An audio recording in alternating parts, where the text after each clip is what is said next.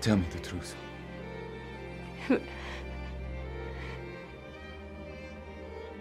It's over.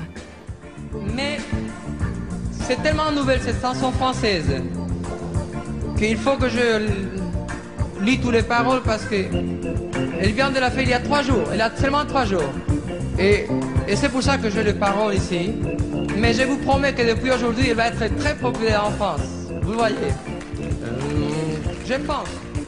La mer qu'on voit danser. Hello, and welcome to Tinker Tailor Podcast Spy. I'm here with Max. Hello.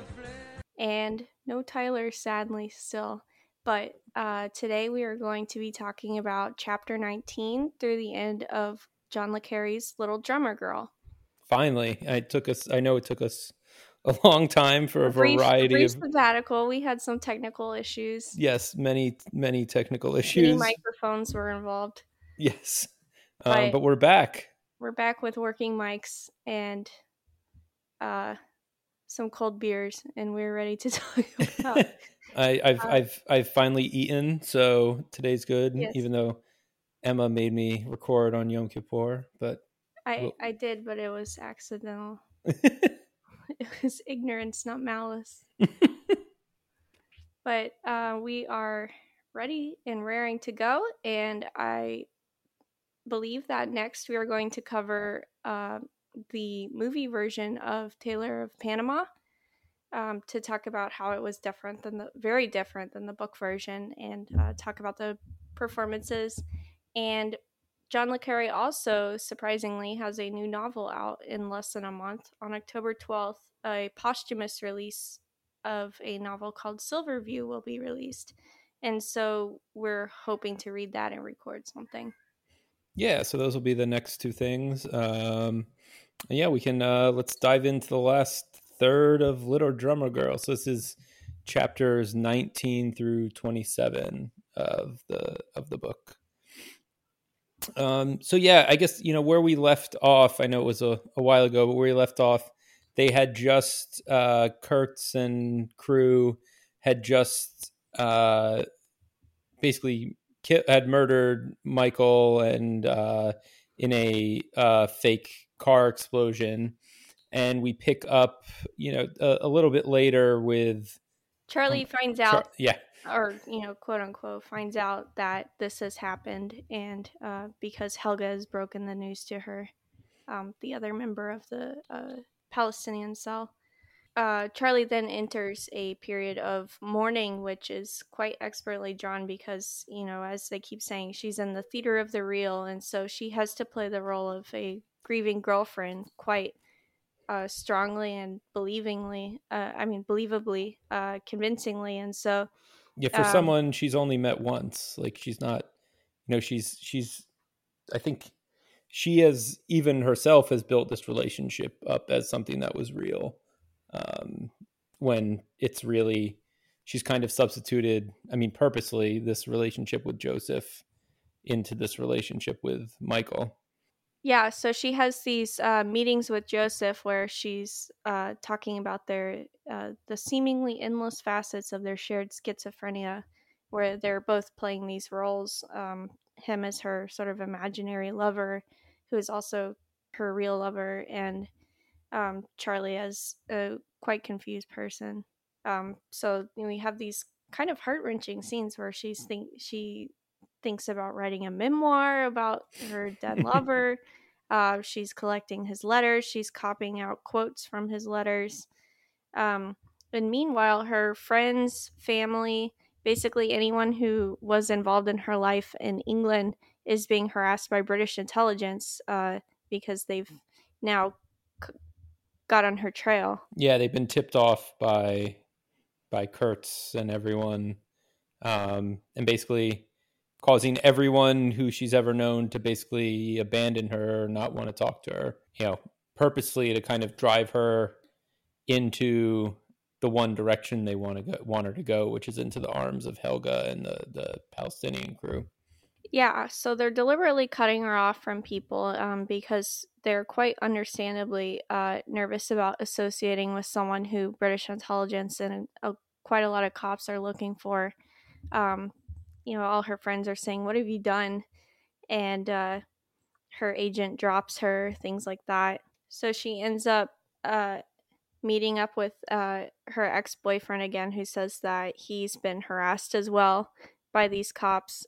It's quite clear that British intelligence is following all of these leads just where Kurt's led them, and that um, Charlie now has to play this sort of dual role of someone who's being looked at by British intelligence as a terrorist or potential terrorist, while also playing this role of the innocent among her friends, and then also playing this role with not only with Joseph as a grieving lover, but as someone who is herself, which she is having a lot of trouble connecting with.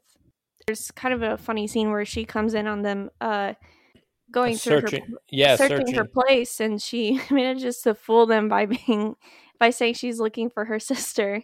Yeah.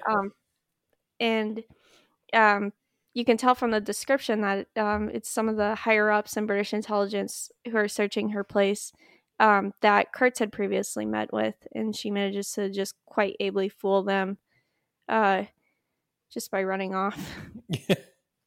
There's kind of one last meeting with Marty and Joseph before they kind of debrief her, and then she kind of gets sent off. She reaches out on to Helga, and she kind of ends up on this journey, kind of demanding to where the book ends. It's kind of this is the big break that they've kind of been setting her up for of they've been training her, building up this fake persona, and this is where it all kind of starts getting, she kind of gets on a train that has one final destination.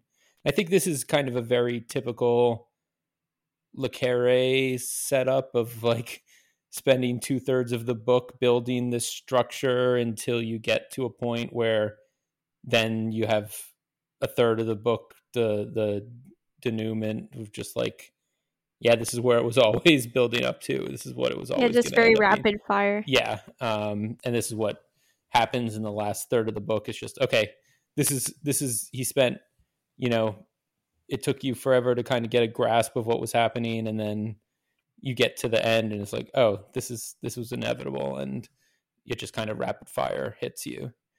One of the more striking parts to me in this chapter is when she asks Kurtz when the mission ends, and he's confused, and he's like, what are you talking about, the end justifying the means? And it's clear that he has he can't even consider or conceive of the idea that her role will ever be over. And so you see that there's still this disconnect where she still thinks that like, oh yeah, I can one day return to normal. Yeah.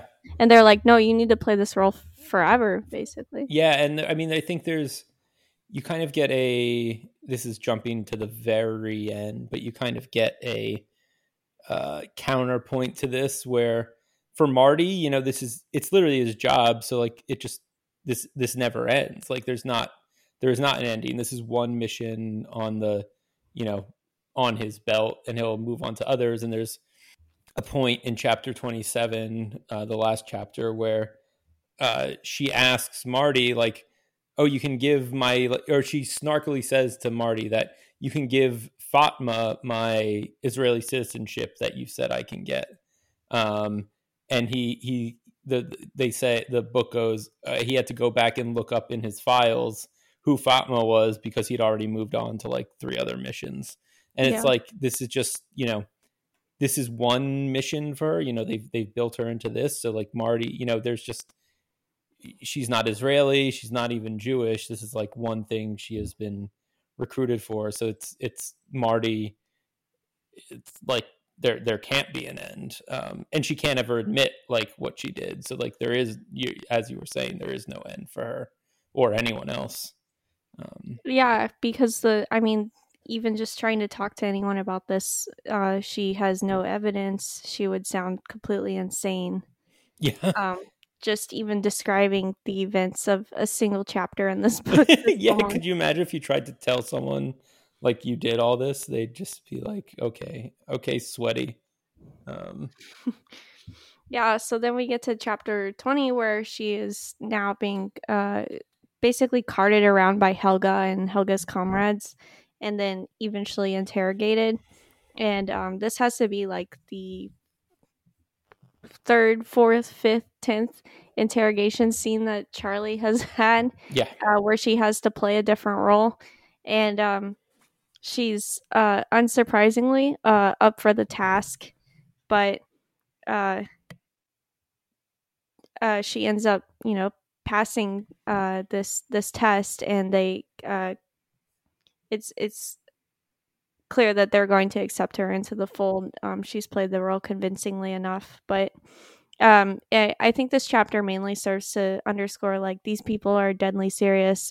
They would not have hesitated to kill Charlie if she gave any sign of being an agent of Israeli intelligence or working for British intelligence or any sort of other agency.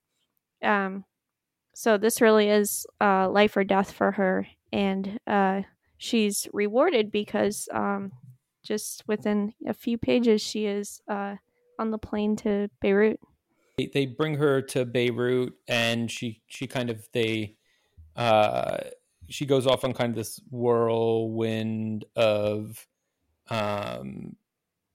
safe houses where they're moving her from one place to another. They sneak her through customs, and she meets a variety of people until she kind of finally ends up in this refugee camp in Lebanon, which is one of many refugee camps that house a lot of Palestinians, and house a lot of Palestinians to this day. There's a lot of people who you're probably getting to the point where not getting to the point. I mean, I'm sure it's mostly people who have never stepped foot in Palestine at this point, but they're all, in 2021, but they're all, kind of basically stateless because Lebanon won't give them citizenship. Israel won't let them in. And, she ends up at this camp with this Captain Taye, who's a very interesting character. He's kind of, you find out he's basically seems like Khalil's number two, or the in charge of kind of the training side of Khalil, and the PLO substitute. They don't give a name of whatever the group is, but PLO substitute that's operating here. Yeah, something I really appreciate about this, and about all of John le Carre's books, is that he did his research. Yeah. If you read the foreword to this book, he went to Lebanon. He traveled in Israel and Palestine. He talked to people. He has an eye for detail that can only come from witnessing it yourself. And so it's always kind of a pleasure when he slips into sort of the travelogue mode of writing for a bit. Definitely. Because you can tell he's describing things that he saw and witnessed firsthand. And just the richness of even the very minor characters who show up.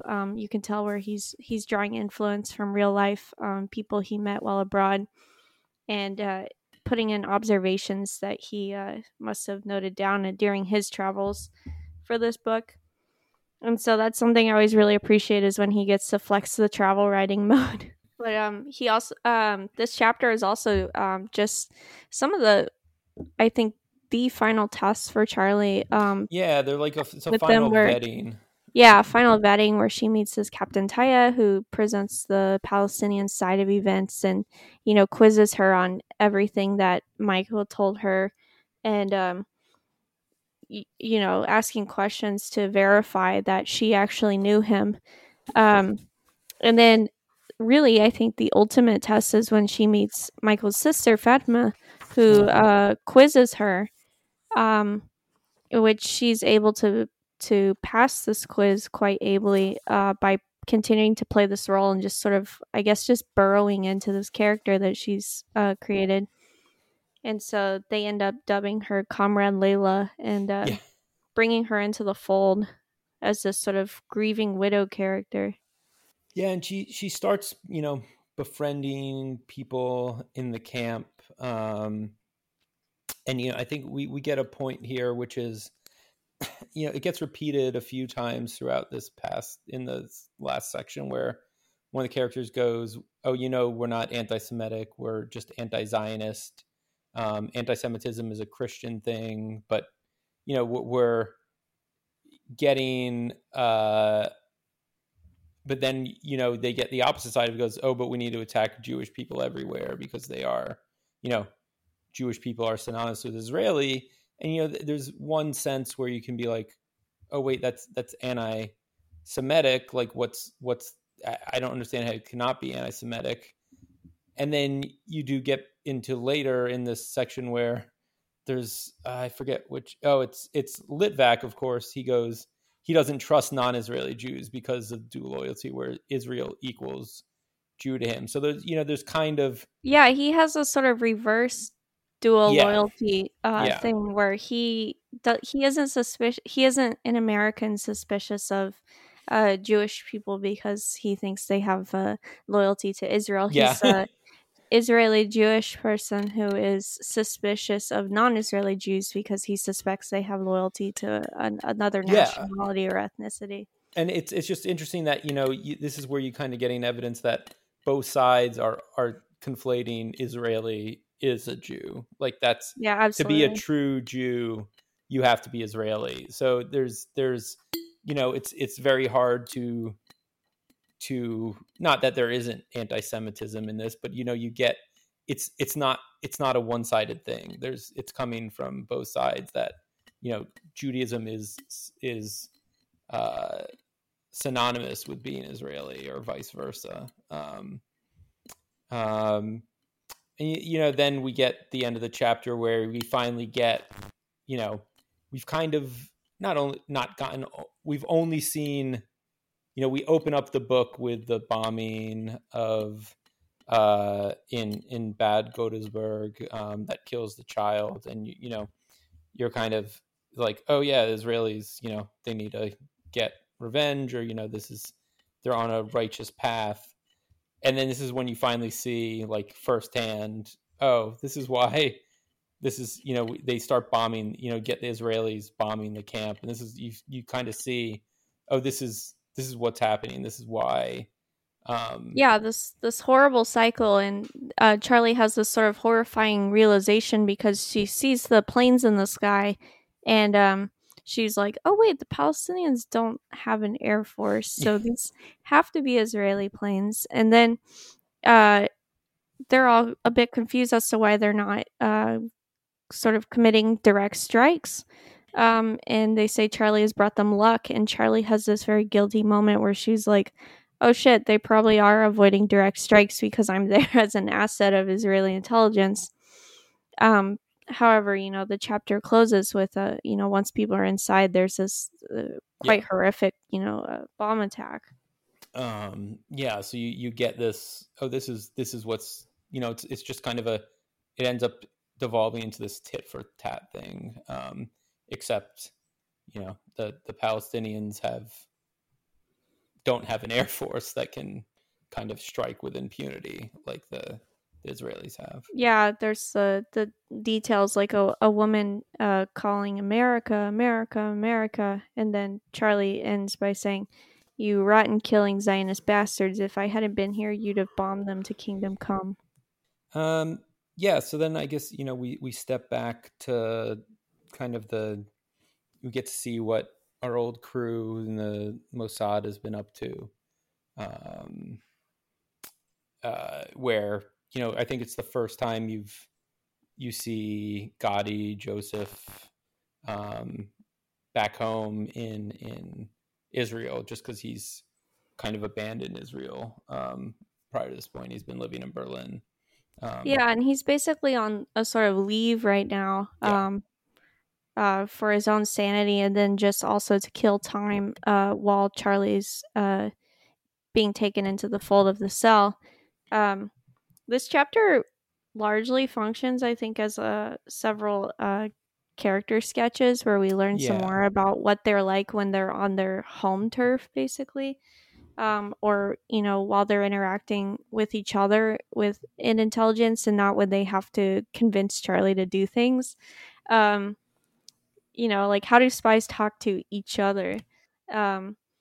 And so that's interesting. I think Litvak is still, we talked about this I think in the first episode. He's one of the more interesting characters because he's basically a religious or ethno-nationalist zealot, basically.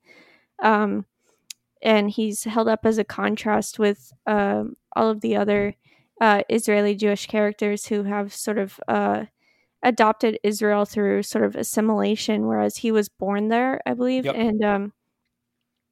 And has this feeling of a sort of, I guess I would say, birthright, where he feels, that Israel is his main cause. And I just found the quote that you mentioned, where it's Litvak's suspicion of non-Israeli Jews only added to the headache, but he would not yield. They were too soft in action, he said, too divided in their loyalties. Yeah, and I think you end up getting a good contrast with Gadi, who is Litvak was born there and doesn't trust any non-Israelis based on the actions of people like Gadi, who like fought to form the country.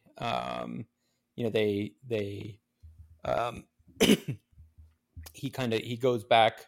He basically, you see Gadi going back, like walking through the past parts of his life where he's goes to Hebron and then goes back to the kibbutz where he kind of spent a lot of time and was kind of at the very beginning of Israel, was the ideal, this kind of socialist, communist,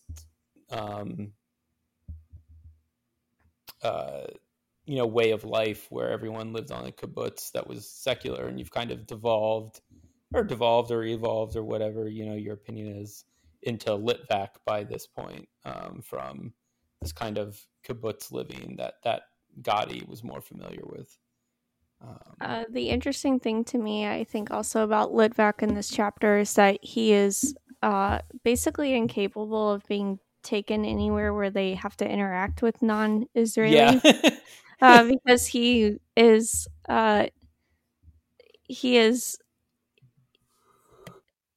manages to piss off their German contacts so much, Alexis, that Alexis starts saying a bunch of anti-Semitic stuff, and then Litvak is just staring at him, and they end up almost jeopardizing this relationship in Germany because they can't get along. And not saying that there's any rational basis for the comments Alexis makes, but you do get the sense that maybe it wasn't the best choice to send Litvak as a sort of envoy for this discussion.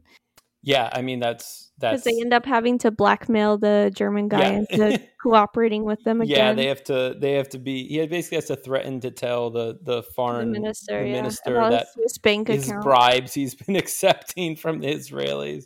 Yeah. They basically say, while you're talking to the minister, why don't you tell him about the Swiss bank account? And he's like, oh, okay, I guess I'll keep working with you. Yeah. I think there's also a point in this chapter where you get a real view of kind of where Gadi is at, and it's how different it is from Litvak, where he's saying like, oh, we should have given the Palestinians a real deal in 1967. We were close. We were close to and didn't, and he's kind of come around to being like, oh no, that was probably the big mistake. That's how we ended up in this, awful situation. Was we could have given them a real country or a real deal or created something, and it didn't happen. They do end up finding basically they find Helga's letter that they intercept, and so they're able to figure out what the next bomb target is by deciphering the pretty amateurish code that she uses.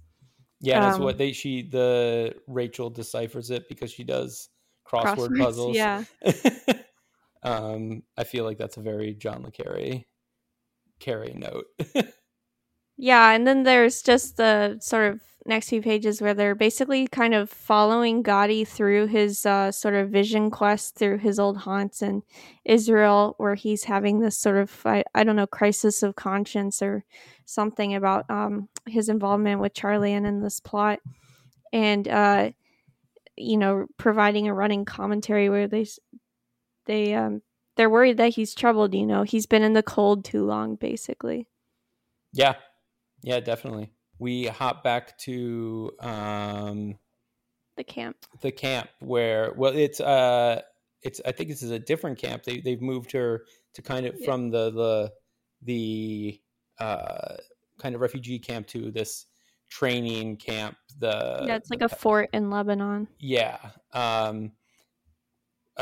Where they're training the potential terrorists to carry out attacks or fight on behalf of Palestine, and you kind of get this or just train not even for Palestine, like you get different people coming through, like you get the South African fighting apartheid come through to train, and some other things. Yeah, a Swedish girl with a toddler.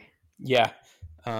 Which I, now that I'm a father, made me very depressed of like there's a description of that kid who's like runs around and naked and seems very lonely and then cries when anyone talks to him. And it's just like a very sad way for a kid to grow up.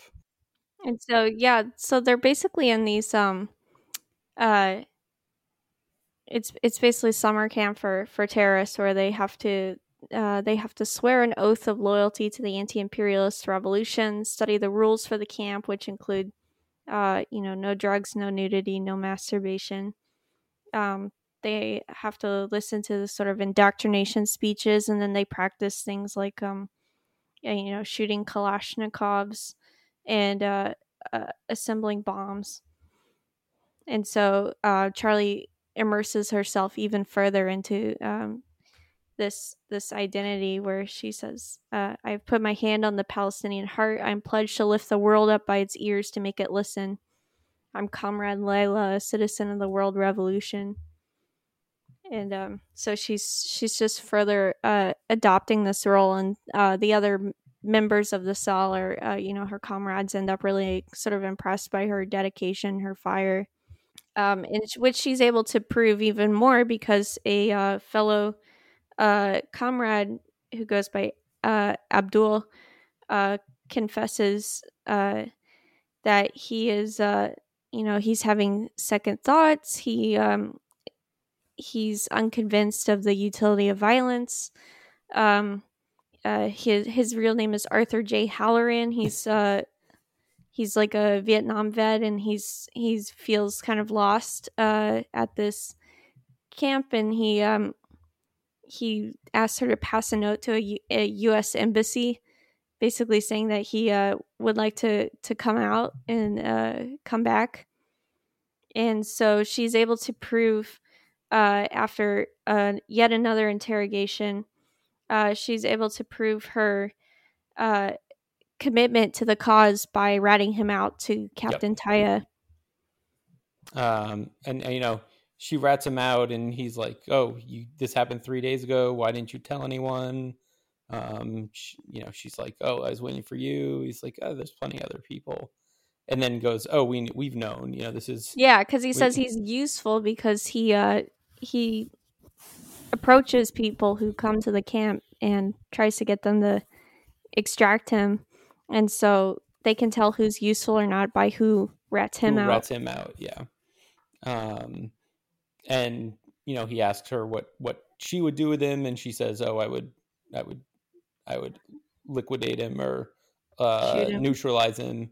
And that basically is the kind of the moment they sign off on her as ready for the mission. Yeah, he asked her one more question, like to prove, and it's like, what happened to a bracelet? Yeah. That Michael allegedly gave her, and she answers correctly, and they're like, okay, you're ready for your mission. Yep. And then we learn about the target of the bomb plot, who is this elderly academic, Professor Minkle, who is a renowned academic who he appears to believe in what's essentially a two-state solution, Yeah, this was where he wants them to pull back from the uh, occupied territories but maintain a Israeli state. It says he's a member of a largely forgotten idealistic group that, between the wars of 67 and 73, championed a real peace with the Palestinians. Yeah, so this was it's a group. I mean, they mentioned he was a pupil of Martin Buber. I'm not sure how to pronounce it. Who's he was a member of this group called the New Israeli Historians, who were kind of this group, kind of anti-Zionist, but like, you know, these people championing for real peace with the Palestinians, and you know, kind of, you know, even by this point gotten sidelined and been, you know, pushed out of like any real discussions. And I think it's interesting in that you get, even, you know, this is almost 40 years ago when this book was published, you get a character saying you can either pick, you know, you can either pick a Jewish state or a democracy. You can't pick both. Minkle says, you know, he's like, Yeah, he says, move out of Gaza on the West Bank before we lose our values. Yeah. I think he more explicitly, let me try. Yeah, he says on this side, democracy Yes. without Jewish self-realization. On that side, Jewish self-realization without democracy. Yeah. Which is, you know, you get this big, and it, you know, I think some people think this is kind of like a newish argument, or this is something that's, but it's, you know, it's something people have been aware of for basically the entire history of the Israeli state. You know, once it kind of becomes formed and they get control, you know, basically past 67. Yeah, you know. and then Minkle's wife is you know, angrily defending him because she fears that he's in trouble for like subversion. Yep. And so she starts listing the various Israeli atrocities and is like, we can't you know, continue to act like this and call ourselves democracy. And then Kurtz is able to sort of do a, you know, epic own on them by being like, oh yeah, well, those people that you're defending are trying to kill you at your talk about this. And that's, you know, that's where it you know, kind of ends, and we get to the kind of the setup to the actual bombing that she's supposed to do. Yes, because Charlie returns to Europe. Yeah. And meets up with Helga again, who they I forget what exactly. Well, first she has a interchange in the airport where she's supposed to pass a note to right Rachel. Right, and she gives them a blank, you know, there's no note. She passes. Yeah. She does the pass, but there's no note, which makes them, you know, at least Litvak, you know, who's always kind of jumping to the worst conclusion. Yeah, Litvak then thinks she's gone over and points out that, you know, after all these months away and then in a training camp, she has absolutely nothing to report, and hands him that. So he's like, yeah, she's just completely lost herself and you know, she doesn't have anything tying her to Israel, and so she's been swayed by sort of their arguments and their cause.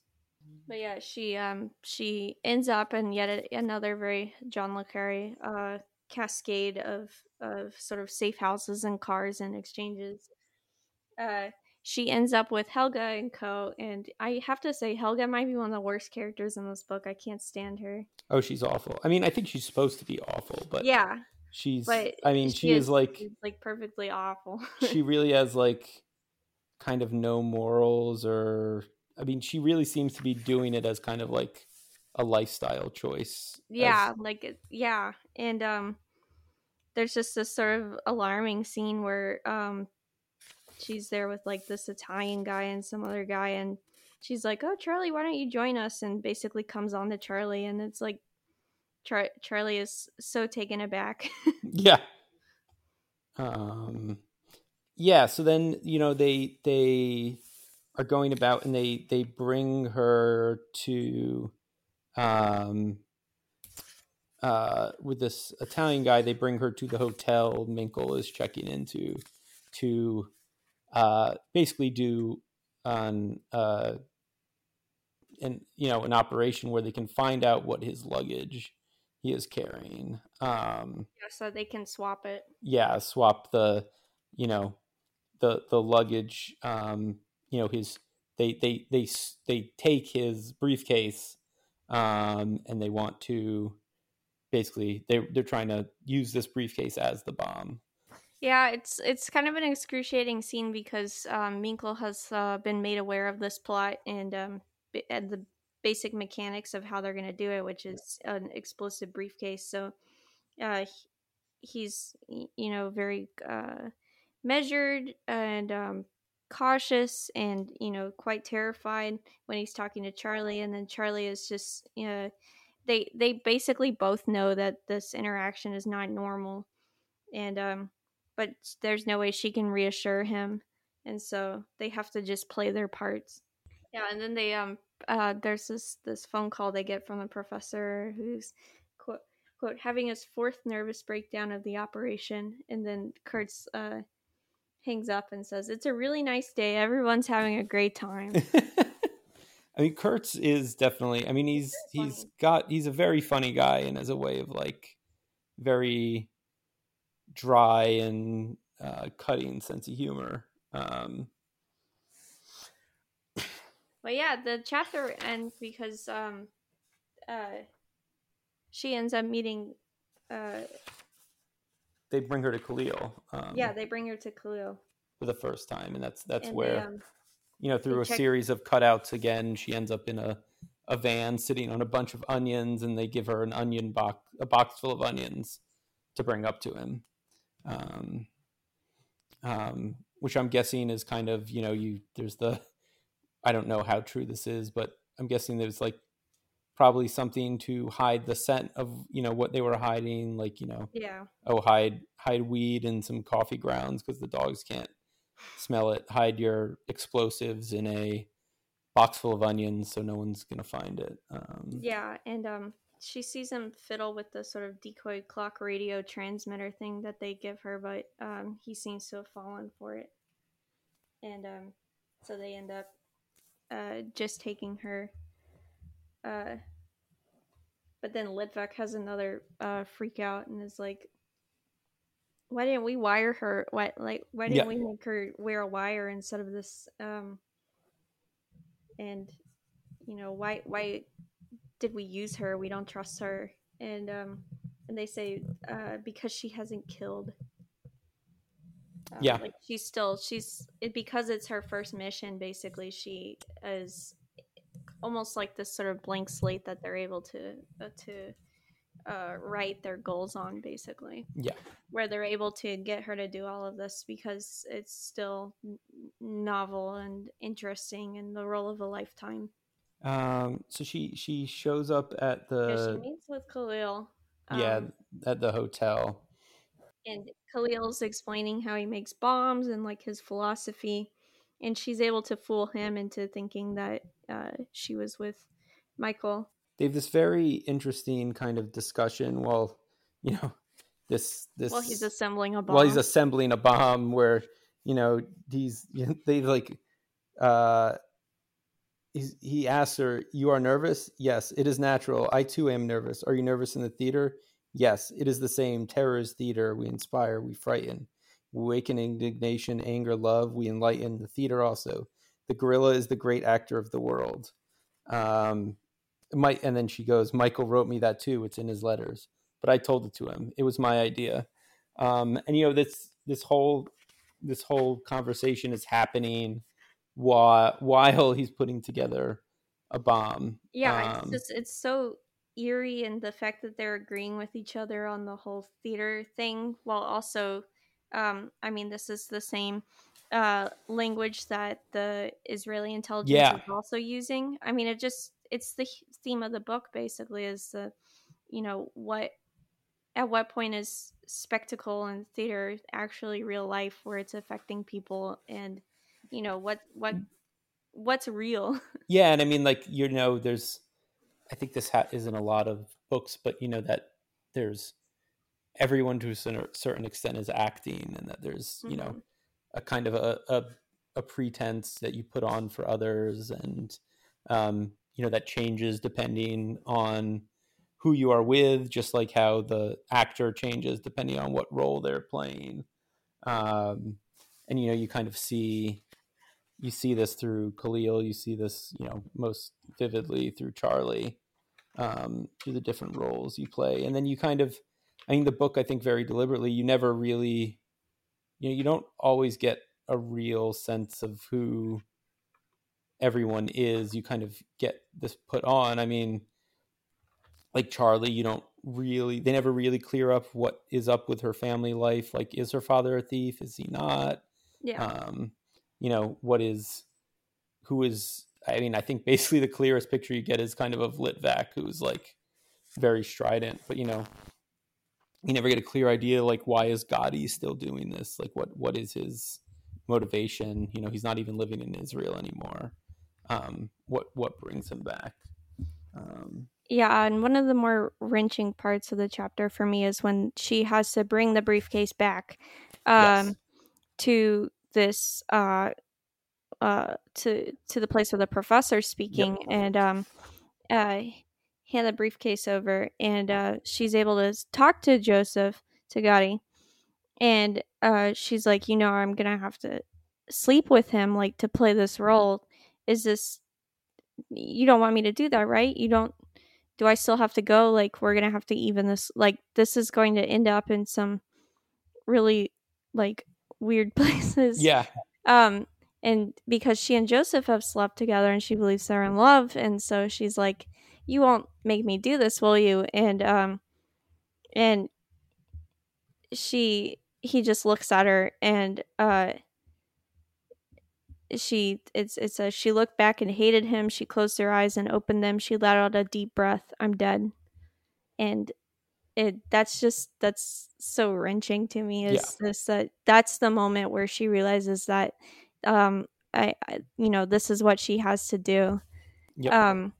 Like, this is what they want her to do, and that no matter how much she feels that Gotti or Joseph reciprocates, he's still putting the mission above that, and he's going to keep choosing that. Yeah, completely. So she brings the bomb over. She has to convince this policeman to let her into the building, which I guess they finally do. They and then Rossino picks her up after she leaves, after she gives the briefcase to Minkle and drives her away back to Khalil. And we find out they're listening to the radio, and that they've basically announced Minkle died, that the bomb went off and Minkle died, to convince Khalil and everyone that the plan worked. So then they sleep together, and she kind of goes through this like heart-wrenching, I don't know, I guess guilt, where she keeps trying to talk to Khalil while he's asleep, asking him things. And I think she has some inkling of where this is finally going to end up, and it's this weird sort of misplaced guilt. She realizes that Michael, who she has been pretending to be in love with and mourning, has, died as a result of their actions, and Khalil is about to, and but she's also just trapped for fear of her own life, and so she just, I mean, it's sad where um he's talking about like fishing at night, and she just keeps waking him up and kissing him and talking to him, but then the next day he realizes something is wrong because it's dead quiet. Yeah, he wakes up before her, and she wakes up and gets up and goes to him. He goes, there are no cows around, it's dead quiet, I don't see any of the farmers driving their tractors or people commuting to work. Like there's something wrong, like that everything is there should be more going on around us. And so he and this is really quite a genius move, but he asked her to go check her clock radio, and he asked her how it's still telling the time when the guy who was driving her to him took the batteries out. And so we find out that when the guy was fiddling with the clock radio before, he had taken the batteries out, and so it was easy for them to tell that the replacement was a transmitter, because and that she had met with someone, because she shows up with a clock radio that has batteries in it. So he's like, did you have time to go buy batteries? What happened here? Yeah. And she realizes that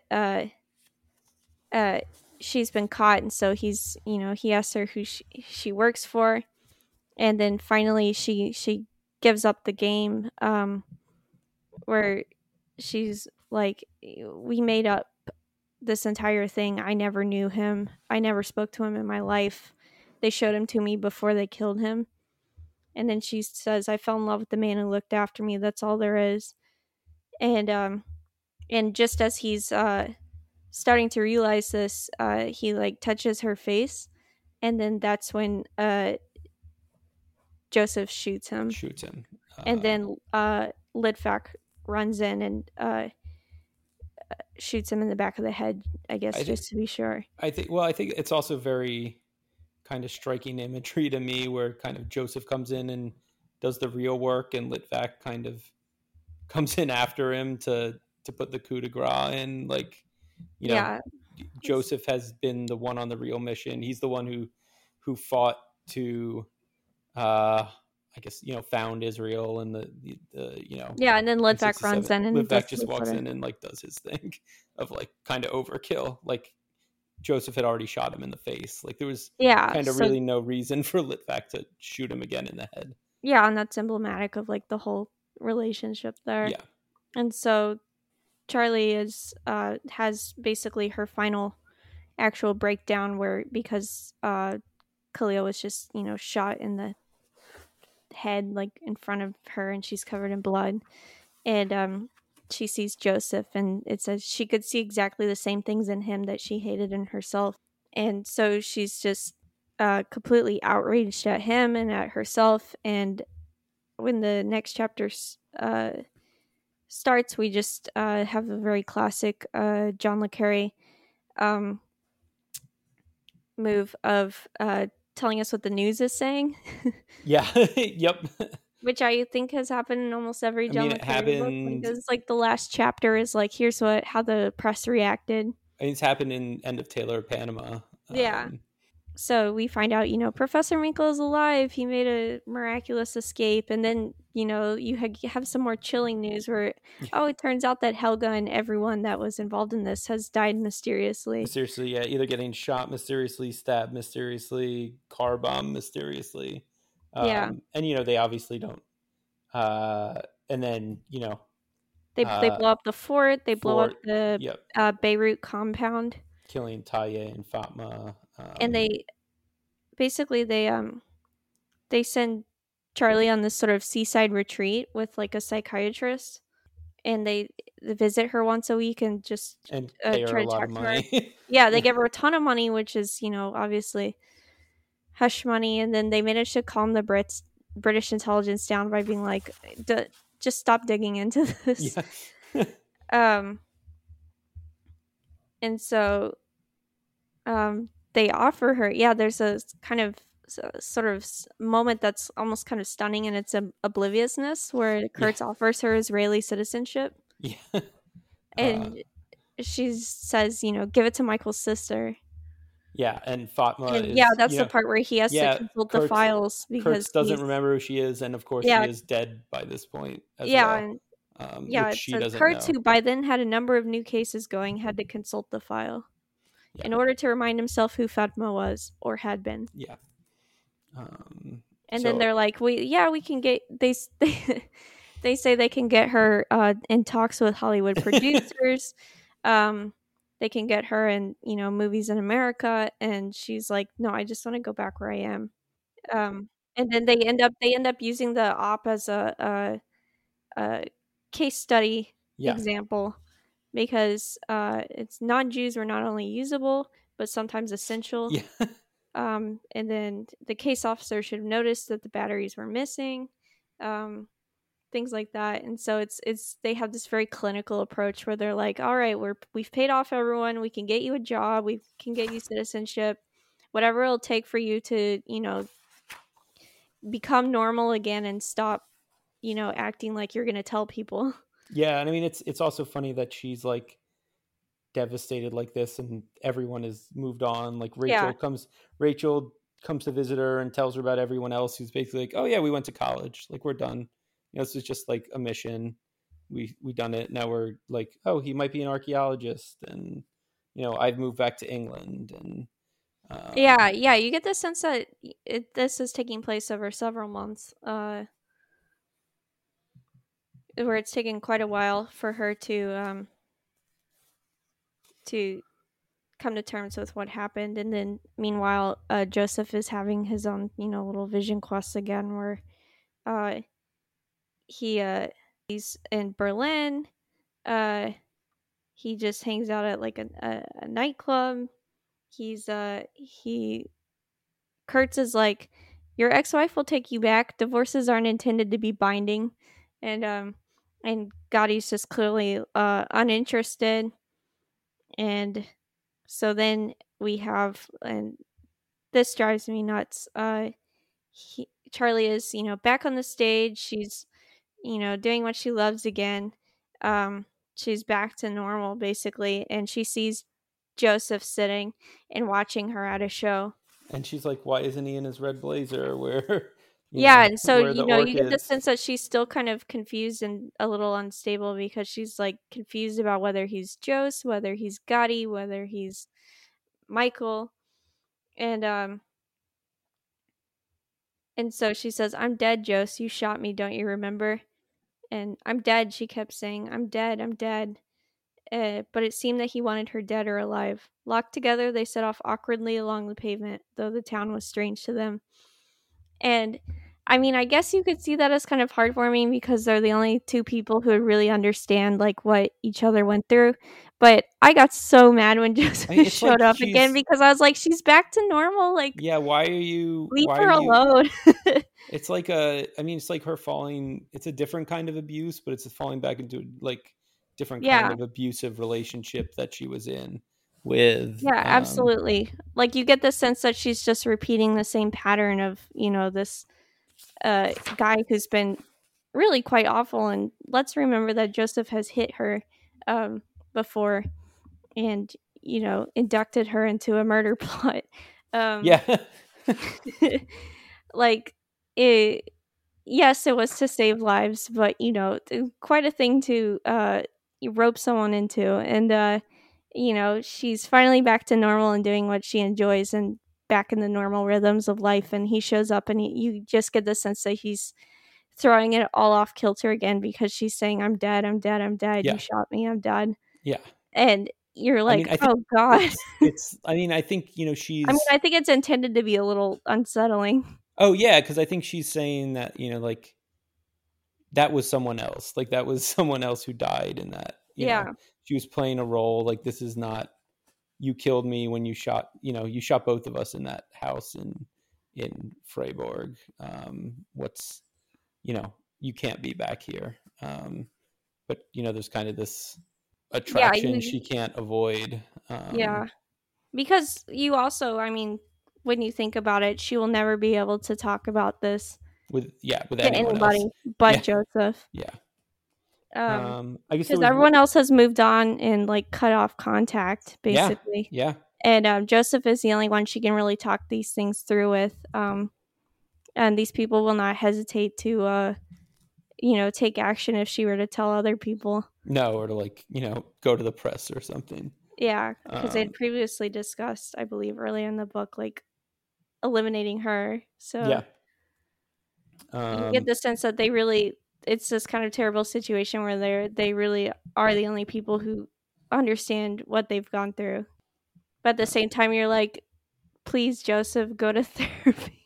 Yeah, man. Like, leave her alone. You're like 20 years older than her, and you're like, you're making her solve your problem. And you're an assassin. And you're an assassin. And you're an assassin. I think one other last thing in kind of the last pages that happens is, Kurtz had been kind of doing this whole operation because they'd been, threatening to send the army into Lebanon. And he was trying to prevent this by being like, oh, I can do this operation to clean up these terrorist cells. And then, of course, it happens anyway. Like, so they go in and they bomb, they like, genocide the refugee camps and destroy the everyone who she met with in Beirut, and you get a kind of a good description of Kurtz, where it goes, as to Kurtz, for a month or more he was hardly seen, or if seen, hardly recognized. His body seemed to shrink to half its size. His Slav eyes lost all their sparkle. He looked his age, whatever that was, at last.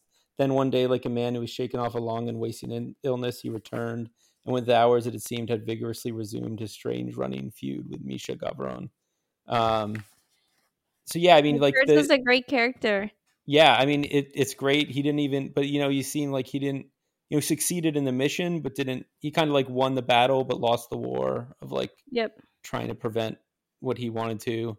But even for him, that like, still couldn't keep him away from the like work. Yeah, exactly, from the work. Like he's like he's he still sees something greater that I certainly don't see, but he's there.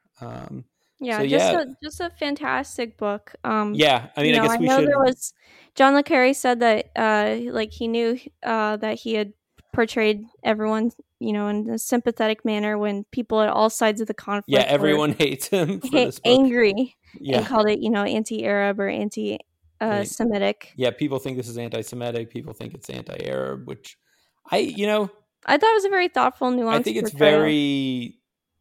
I don't think it. I think it portrays both sides in kind of the best light they can. I don't think it's either way. I think it's really more a commentary on sort of the futility of the conflict.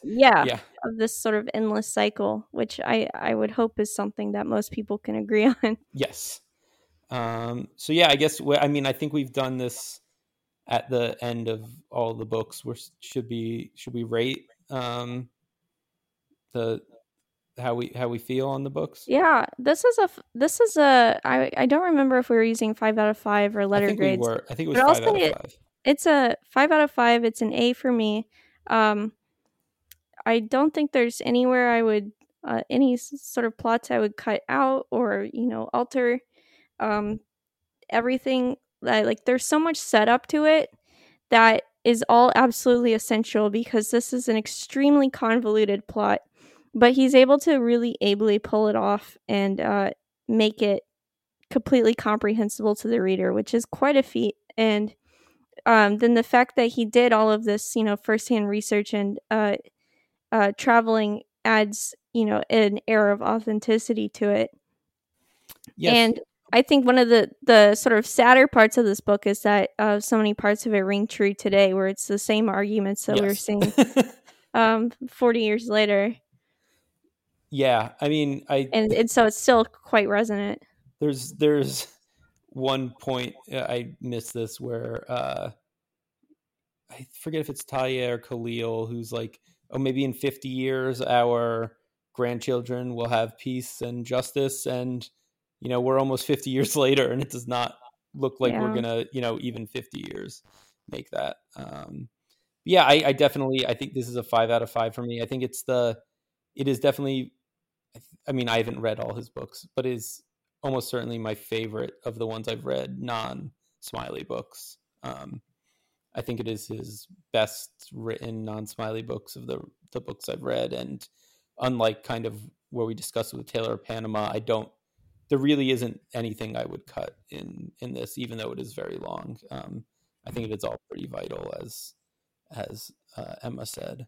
So that's where we'll leave you, you know, months late, but finally there. So yeah, as we stated at the beginning, next we'll be doing Taylor of Panama, the movie. And then once it is out, we will move on to the Silverview, which is set in Cornwall.